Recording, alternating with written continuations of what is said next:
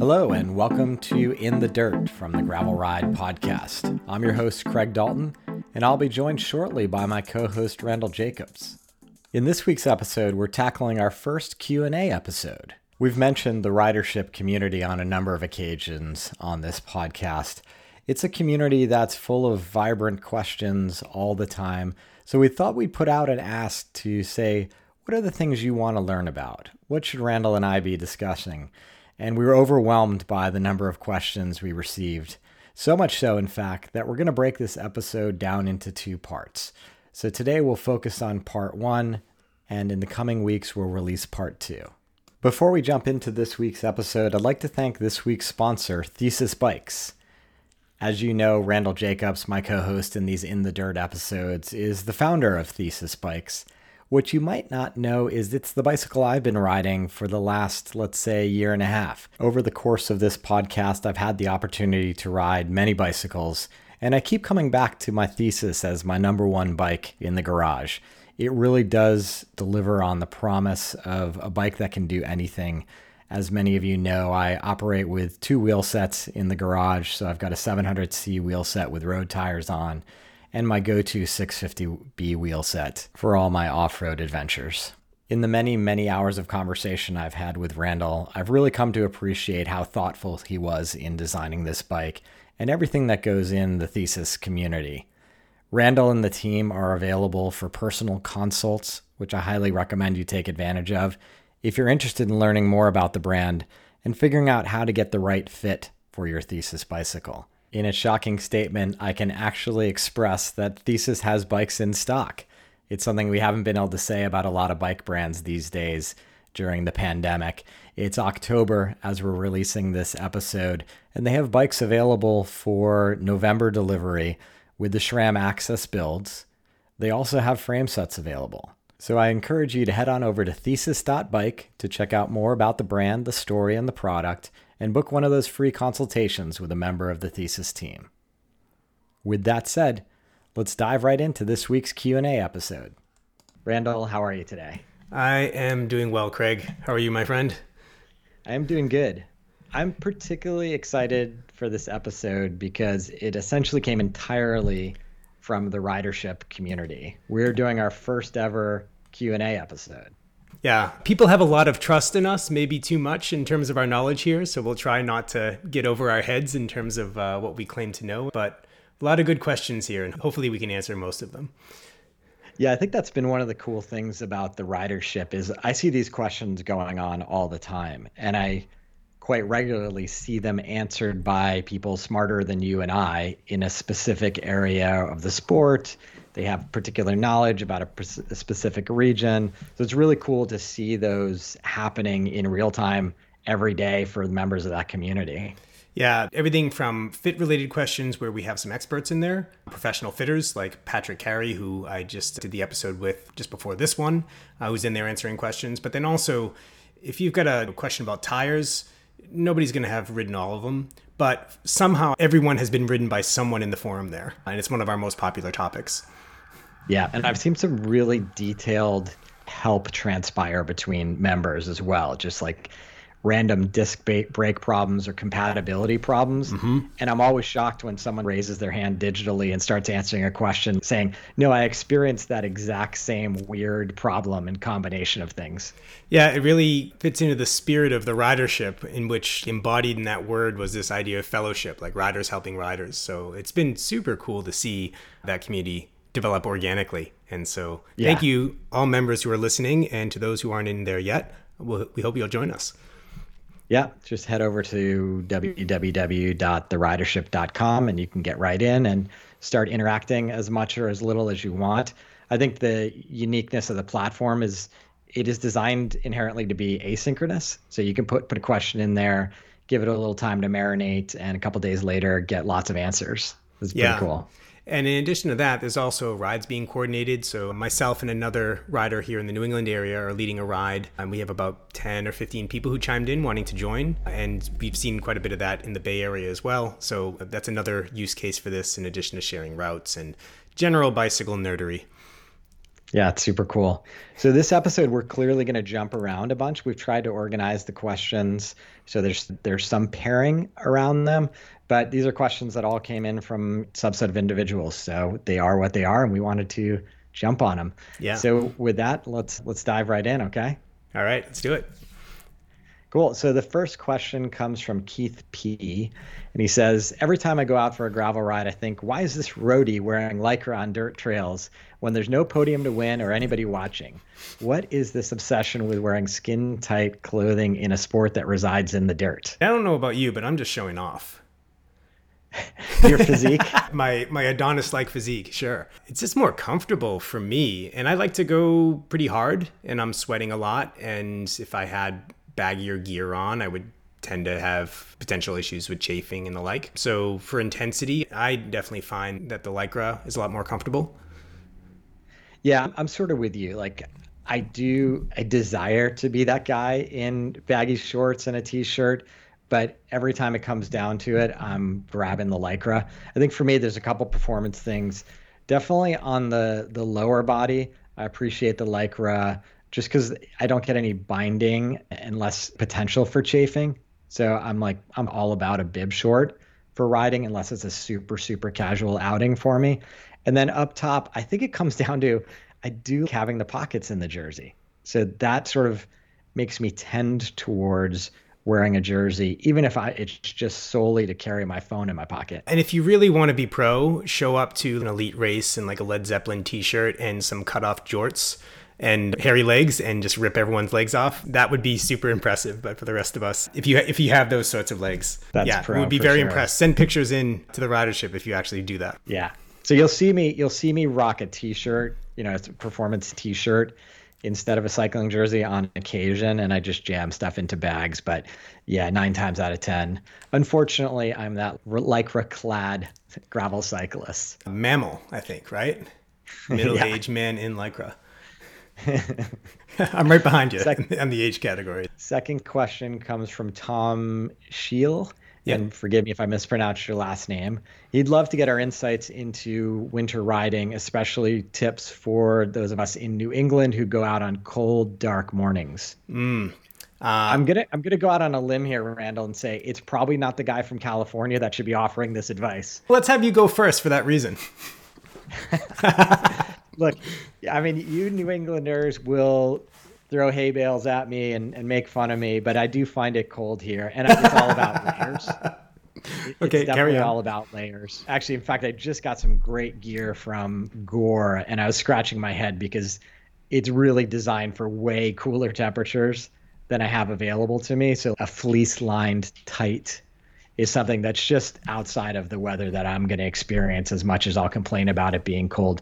But I do appreciate a thermal jersey for the dawn patrol rides and things like that. But for me, it's always come down to layering.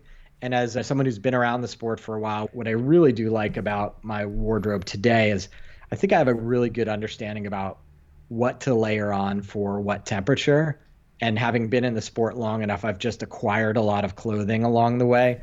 So I even go down to having like a thicker vest than just a standard thin vest. And they're very nuanced, and it's only because I've had decades worth of clothing kicking around that I've really started to understand and embrace how each garment is for a particular degree temperature, and the layers will get me to a certain point. Yeah, I'm 100% with you on layers. I like to go like jersey and then maybe a base layer or older jersey underneath. Add to that thermal sleeves, a vest that has a windbreaking layer on the front. A balaclava is also a great thing to have when the weather gets a bit colder. One, to keep your head warm and your ears warm, and to keep the wind off your face, but then also you can breathe through it. So you're preheating the air. And when it gets bitingly cold, which I don't know, you may not have experienced this, but I've definitely ridden around the Boston area, 5-degree temperatures. And you got ice crystals forming on the front of it. But at least you're getting a little bit of that preheating first. Definitely want some windbreaking booties, windbreaking layers on the front of the body generally when it gets really cold. If you must, you could do like heat packs on the backs of your hands, so over your arteries, delivering blood if you're in real extreme conditions. Let's see, Tom also mentioned riding cold, dark mornings.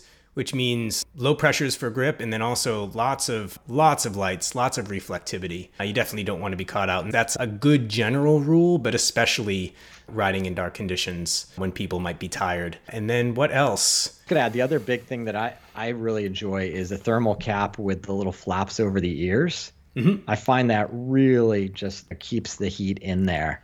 Yeah, that's a nice intermediate solution before it's too cold to expose your face going that route. Other things, pit stops with hand dryers. So I knew where all the Dunkin' Donuts were along my route. So I could just go in there on a really cold day and just dry off and heat up. People around here sometimes like embrocation. It gives you like a burny, tingly sensation on the skin. Vaseline is actually a big one. It helps with insulation on exposed skin and helps it from getting dried and raw and so on. So I'll put Vaseline on my face, and that actually makes a big difference in keeping me warm. And I don't find that it has any negative effects on my skin, my pores, and things like that. I'm trying to think, did we miss anything? Oh, tape the vent holes on your shoes. That's a big one, because even with booties, sometimes the holes will still be exposed. And so close that up. Otherwise, you're just going to get airflow into the shoe, and you'll know exactly where it's coming from once you get on the road. Yep. And I remember when all hell broke loose, I would even stick my foot in a plastic bag and then put it in the shoe to get a little extra warmth. I don't necessarily recommend that. And I do know and am aware that you can get Lycra socks now and different kind of, obviously wool is a great material to have underneath your shoe. I love wool, and I'll take like old wool sweaters and stuff and cut the sleeves and then put it in the dryer to shrink so it's tight against the body, and that'll be a base layer because it's just great for loft and for wicking. So if you're trying to be cheap, that can be a way to go about it. I'm now like off in my head imagining sleeveless Randall in a tight-fitting wool sweater, and it's more reading Burning Man than cycling performance. Well, with the jorts, I might show up at a race near you. Our next couple questions are from Alan Collins, and the first one's around everyday carry. What do you always carry with you on every ride? Tools, parts, spares, pumps, hydration, snacks, gels, etc. Are you traveling light or packing an RV? So I'm now back in New England, so I'm often relatively near civilization. So I'm not as comprehensive as I would be, say, like riding in Marin, where I might be a good 5-6 mile walk over some mountains to get to anywhere. But critical things, I bring plugs, like tire plugs. In my case, Dynaplugs, bacon strips, same deal. Spare tube, a tool that has all the critical things I need. If you're one of our riders, make sure you got a 6 mil on your tool, because that's what you need for your through axles. What else? If there's any risk whatsoever of me getting caught out in the dark, I'll have lights front and rear. Might as well. I'm trying to think of anything else that I always bring along. That's the key stuff. How about you? Yeah, I'm a mid-weight packer. Like, I've really embraced that quarter frame bag. So I just tend to be ready for most eventualities that I expect. And obviously I gear up depending on the amount of hours I plan on being out. I tend to bring one nutritional item per hour that I'm going to be out. Obviously, if I'm going out for an hour, I tend to be forgetful about hydration and nutrition. I don't really think too much about it, but I do think about it in terms of the number of hours I'm going to be out, and then building certainly my nutrition and hydration on top of that. My basic everyday carry, same with you. I just want to make sure I can handle the most likely kind of repair scenarios out there on the trail, and I don't go overboard with it. There's probably many more things I would bring on a bike packing trip than I do on a 5-hour ride. Yeah. But one thing I forgot to mention on this. Yeah, we did the Everyday Carry in the Dirt, episode 9. So listen there. That's where we go deep nerd on all the things if you want a comprehensive list of what you might bring. The other thing, I don't know if I mentioned a pump. Duh. So forgot that one there. Yeah. Pump and CO2 for sure. Yeah. But otherwise, it really depends on the ride. These days, I'm doing mostly like 1.5 to 2 hour higher intensity rides. Actually, oftentimes even shorter, lower intensity rides. So I don't need to bring as much. But out where you are, you have microclimates all over the place on Mount Tam. So. Yeah, I'm always rocking like a full spare jacket in there unless I'm going out midday, which is rare these days. I just figure if I'm going downhill, it might as well be warm. Yeah. And it just makes it more pleasant. So that's why, again, like I have that quarter frame bag and I just jam it full of stuff. After our Everyday Carry episode, I did get a Magic Link because it's nothing. Like there's obviously no weight, and I just threw it in there. Fortunately, I haven't had to use it, but it's there if I ever did need it. Oh, you don't have the technique for breaking the chain and being able to piece it back together without the magic link? I'm fairly skilled at that, but I don't have a chain breaker that I bring with me. Got it. Okay. Yeah. Cool. Alan's next question was, do you have any tips for prepping a gravel bike for competition in road gravel mix or cyclocross? Don't do it the night before. Yeah, I think there's a couple different ways to go with this question, right? Obviously, if you're a cross specialist, there's going to be lots of things you're going to do. For me, if I got the courage to race cross again, I would just show up with what I got and I wouldn't really mess with it too much. Yeah, I would do basic checks. A couple weeks out, I would just be making sure that I don't have anything that's about to fail, because especially now, parts are a challenge to find in many cases, even brake pads. And in fact, if you don't already have a set, get some extra brake pads, just have them around just in case. But otherwise, checking chain length and lubrication, making sure there's sealant in the tires, having all my gear and kit and nutritional stuff laid out, making sure the brake pads have enough life in them, this sort of thing would be the basics. And I would do this several days in advance, and I would make sure to get a ride in before I actually did the race, just to make sure that I didn't mess up anything that's going to bite me later. Like the worst thing you can do is be working on your bike the night before or the morning of, and then potentially miss something or break something or have to replace something. Yeah, I forget who I was listening to. It might have even been Kate Courtney, or perhaps a professional female gravel rider, who was saying they arrived at, actually it was Sarah Sturm, sorry. She arrived at the start line of an event and realized that her brake pads were totally thrashed, and her mechanic / partner said, I'm going to change them right now. And that would stress me the heck out, but he did it and he was successful. She's like, thank God, because I never would have been able to stop on the way downhill. I was swapping bikes from the one I had ridden the other day and just didn't think about it. All right, everyone, you've been warned. What do we got next? Which reminds me, I need to get an order in for some brake pads because I'm definitely reaching the end of the life of the current ones. All right, so next couple questions are from Ivo Hackaman. And he's asking thoughts on Red Bull entering gravel with a race in Texas. I don't know if you caught this, Randall, but it was Colin Strickland and Payson McKelvin have bonded together and are doing a race out of Marfa, Texas that Red Bull is sponsoring, which is natural because both of those athletes are Red Bull sponsored. So I'm assuming like extreme gravel, jumps, flips, things like this? Is this the evolution of the sport? Exactly. Now, I think both those two guys are so grounded in the culture of gravel racing, and in my opinion, have been good stewards of conversation as we bring these mass start gravel events forward. I think it's great. And I think the bigger question probably within this question is about, is Red Bull coming in as quote unquote an advertiser and sponsor of the event? Is that somehow changing the experience? Is it becoming more corporate? Is it something other than the community wants to see? Again, with those two people involved, I think it's a positive thing. Yeah, I don't see it as a problem, even if it's not any my personal thing. For me, I love the really local, really community-oriented events that are much more like mullet rides. And yeah, there's a little bit of a competition going on up front, but it's not a huge deal. And we definitely do see more of a professionalization of gravel. There's a space for everyone, and there's a space for different types of events. So I don't see them displacing the events that are even more kind of grassrootsy. So, I don't have a problem with it, especially if they end up doing flips. Red Bull. Next question from Ivo is how to transition from weekend warrior to competitive rider. I feel like I'm better suited to answer the reverse question. How to move from a competitive rider to weekend warrior? That one is easy. Yeah. Let's see. Step one, have a kid. Yeah. That'll take care of that in a hurry. Yeah. For me, it's all about structure. I don't have any or much in my riding anymore, but I recognize in listening to coaches and talking to them, it really is all about structure. And even if that structure just means you have one specific interval training session a week and then your long endurance rides on the weekend, to me, by my likes, I think you'll see a lot of progression. And as you progress, I think then you start to see the potential for coaching, more multi-day structured program in your week if you're willing to go down that route. But to me, from what I've seen, first step is intervals.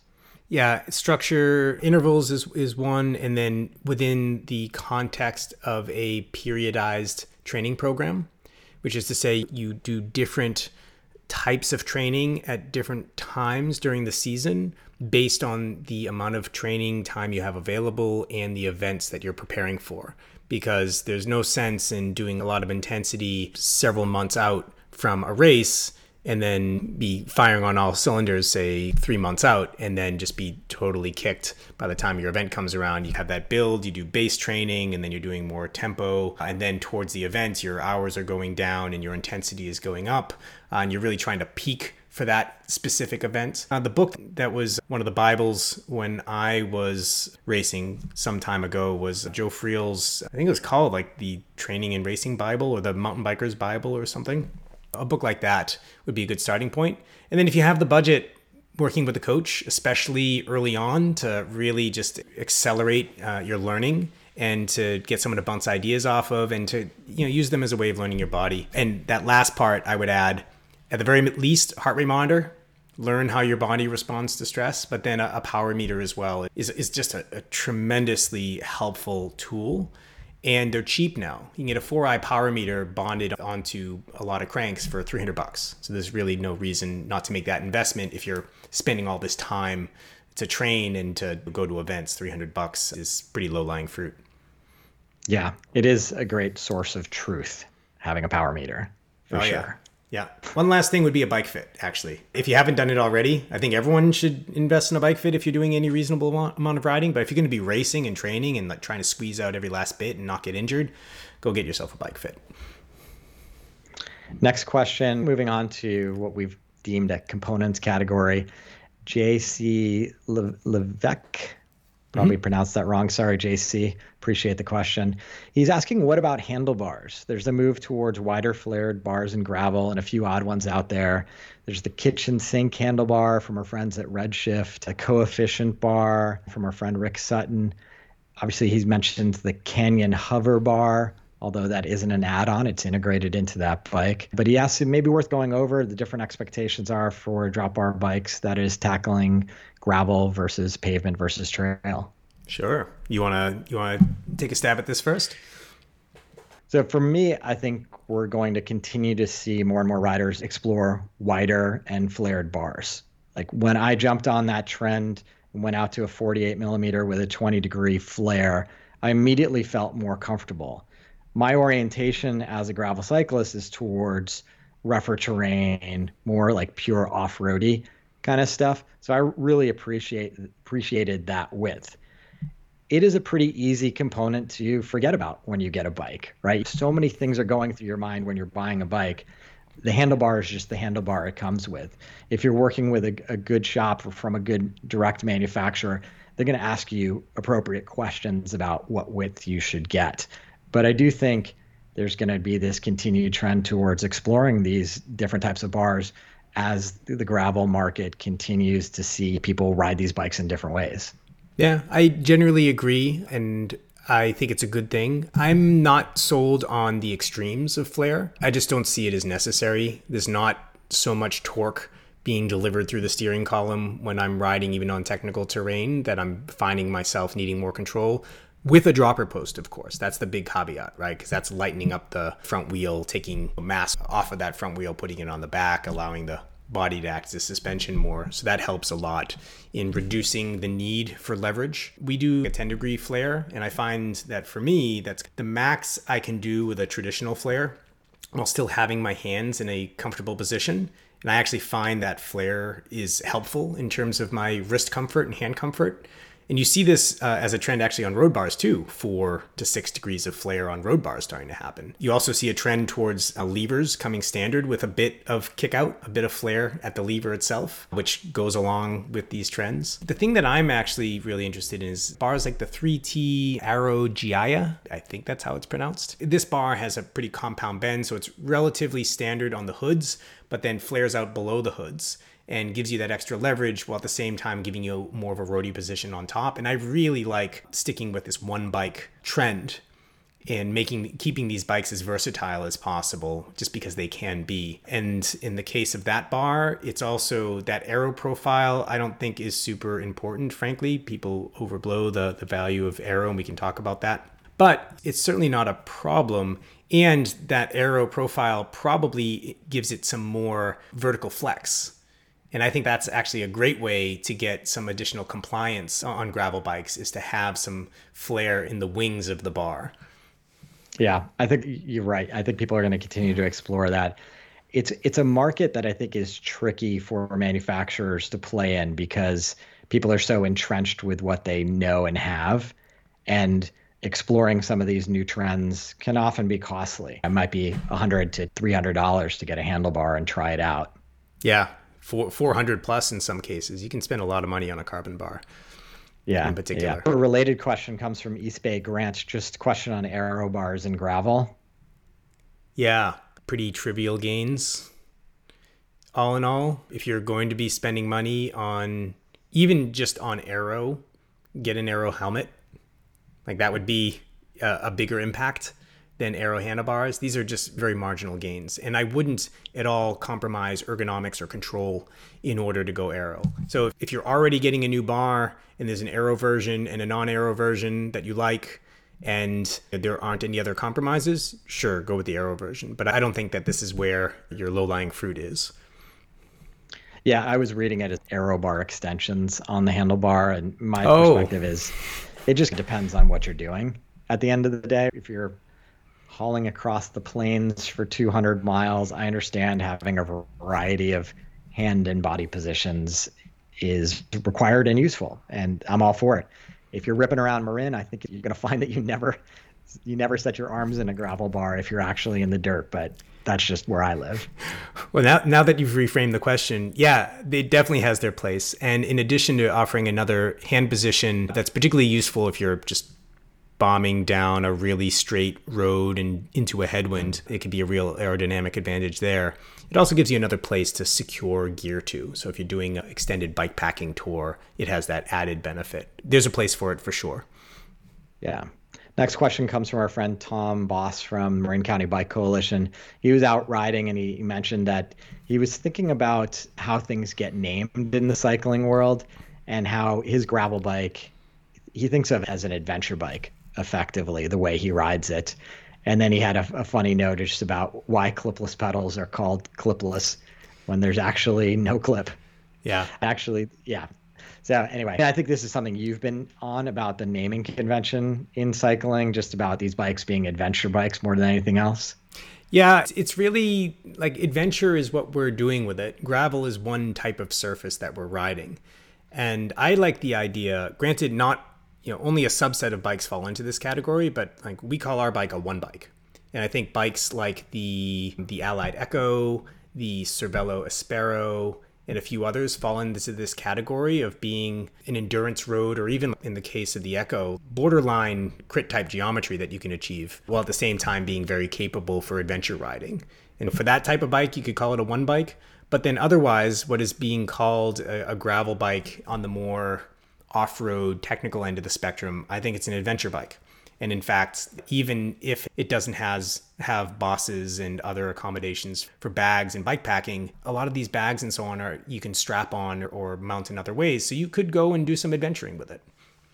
Yeah, I think these names of categories start to take hold at the grassroots level, and then manufacturers just get behind them. And certainly in the early days of the quote unquote gravel market, it was just easy to call it gravel as opposed to road or mountain. Presently, obviously, we can acknowledge there's so many nuances there, and there's this spectrum of what gravel means. So, yeah, they are adventure bikes, plain and simple. But I guess I understand where gravel came from. What's good, though, is we have another category, right? So we can get you to buy an adventure bike and a gravel bike, an endurance road bike and a crit bike and a cyclocross bike. And even if all these bikes could be the same bikes, let's not tell anyone, because that gets them to buy more bikes. I think that's the marketing perspective on some of the naming conventions. Next up comes a series of questions from Kim Ponders, and we should give a shout out to Kim because she's the one who really set this off. She actually recommended and suggested in the ridership forum that, hey, why don't you guys do a Q&A episode. And I immediately thought that great idea, Kim. I'm all about it. Yeah, thanks, Kim. So our first question is, what should I do, not do to avoid damaging a carbon frame? So I'll jump in on this one. Carbon is strong in tension, but not in compression. So never clamp it in a stand or sit on the top tube. Use a torque wrench always, and avoid extreme heat sources like car exhausts, which generally isn't a problem with frames because they don't end up in the main stream of the exhaust, but is definitely a problem with carbon rims. We've seen a number of molten rims, and it's usually they fail at the spoke holes first because there's just so much tension on those spokes that as soon as the resin starts to transition into more of a liquid glass, it immediately starts to crack at the rims. That'd be my main guidance for carbon generally. And as we've talked about it a little bit before on the podcast, I think as a frame designer, you're layering in carbon in greater levels of material in more sensitive areas. Correct. But you are, yeah. So like your down tube and by your bottom bracket, they can take a ding from a rock and they're going to survive. Generally, yes. Though if you're kicking up a lot of rocks, adding a layer of thicker film is definitely a good idea. We put a very thin film on ours. It's mostly to protect the paint. And then film on the insides of the fork blades, seat stays, and chain stays where the tire passes through can save you a lot of grief if you end up with mud caked on your tires, because that'll just grind right through the paint and potentially the layers of carbon. So we do that stock for that reason. And it's a good idea if you don't already have it, get yourself some 3M protective film. Yeah. And for me, I actually run, it's essentially a sort of protective sticker layer from a company called All Mountain Style. Mm-hmm. And they just, in my opinion, do great visual designs. And check them out, because personally, I love when you look underneath my down tube that you see this digital camo kind of thing on my nice pink bike. Yeah, it's rad. It's definitely a way to pretty things up. Next question from Kim. Is there a basic regular maintenance checklist that I should be aware of? The things I should check every ride, every month, every season, every year? Yeah, what do you got? And I think there's a lot there. Obviously, we've talked about the importance of making sure your chain is lubed, your tire pressure. Those are the things I check every single ride.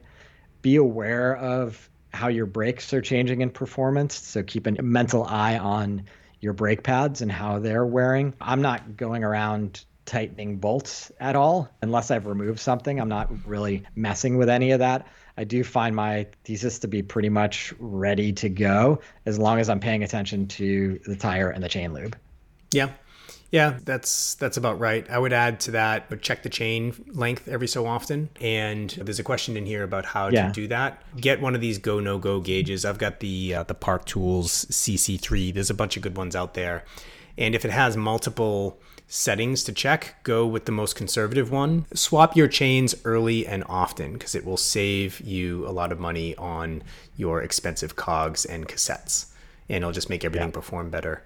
And then every so often, if you feel any looseness in your headset, that's a common thing that will come up over time potentially. Just check that every so often. If you feel any looseness, you want to tighten it up early so it doesn't start to wear down the cups or things like that.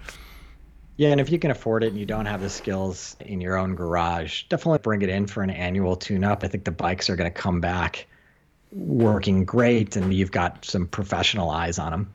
Yeah. The next question Kim asked was, what's the best way to pack a bike for air travel? So if you're trying to be the cheapest option for the packaging, cardboard box, and if you're not doing it frequently, that's a good way to go. Yeah, agreed. There's a reason why every bike manufacturer in the world is shipping with a cardboard box. As long as you protect the bike inside the box with some bubble wrap or some additional cardboard, they generally arrive where they need to go, intact and safe. And I've had multiple occasions where I've used a cardboard box on an outbound trip, and the box is perfectly intact for the return trip. And we should say specifically a cardboard box that a bike would have come in, because generally this will be a 5-layer corrugated box. It'll be a thicker, material. And if you need to, reinforce it with some tape at the corners and so on. And if it gets a hole in it, patch up the hole. But you can go pretty far with a cardboard box. I have a post-carry transfer case, which I love. It's a bit more involved. I got to pull the fork, and it takes me usually about 15 minutes or so, 20 minutes to pack it up and to squeeze some gear in between the wheels and the frame and things like that. But I generally get past any sort of oversized baggage fees. And I have the bigger of the two bags too. So oftentimes I don't even get asked what it is. And if I get asked, oh yeah, it's sports gear, massage table, whatever. That's the key for me. That post-carry bag or Oro Case is another company that makes one of these bags where, as you said, you've got to do a little bit more disassembly, whereas typically it might have been take the handlebars off, the pedals, and your wheels, and you can get into a cardboard box. With these particular smaller bags, you do need to pull the fork, which seems incredibly intimidating when you first talk about it, but in practice, it's actually not. It's not too bad. Probably the biggest issue is if you have a bike with integrated cabling, then it can be a real nightmare. And in fact, I might even go as far as to say, if you don't know what you're doing, don't mess with it. A bike with external cabling, or at least partially external, like our bike, you just have to be careful not to kink the hoses. That's probably the biggest issue. Kinking the hoses or bending the housings and cables in a way that affects the braking or the shifting. Yeah. If your cables are particularly tight, it then becomes a problem. I think my routing is just on the edge. I do feel like I'm putting a little bit of stress on the cables when I'm disassembling it in that bag, but so far so good. Yeah. And then of course you have the full size bags where if you don't care about paying the airline fees, then you'll get one of these. Was it Evoc? I think makes a really nice one that has good protection. There's a bunch of companies that make good ones where you just essentially pull off the front wheel and throw it in. I've got a Thule one that is like bomber. It's got like a through axle slot, but one, it's hard as hell to move it around. And two, I got dinged on both weight and excess size on my trip to Africa with it. So I was pretty ticked. Yeah. And then the other thing is on the other end, can you get it into the trunk of a cab? And so that's actually another advantage of bags like the Post transfer case and the Oro Case ones is I know the Post one has backpack straps, and then you can fit it in the boot of pretty much any vehicle. Yeah, totally underemphasized attribute and benefit of those type of bags. Totally agree. Like you can get into a sedan with a Prius, Uber, Lyft driver and make it in, no problem. Oh, yeah. Pardon the segue. That's going to do it for part 1 of our Q&A episode. I thought that was a great time to break, and we'll jump into another half hour of questions and answers in our next episode of In the Dirt, which will release in the coming weeks. As always, if you're interested in communicating with myself or Randall, please join the ridership community at www.theridership.com. If you're able to support the podcast, your contributions are greatly appreciated. You can visit buymeacoffee.com/thegravelride to contribute in any way you can to support the financial well-being of the podcast. If you're unable to support in that way, ratings and reviews are hugely appreciated on any of your favorite podcast platforms. Until next time, here's to finding some dirt under your wheels.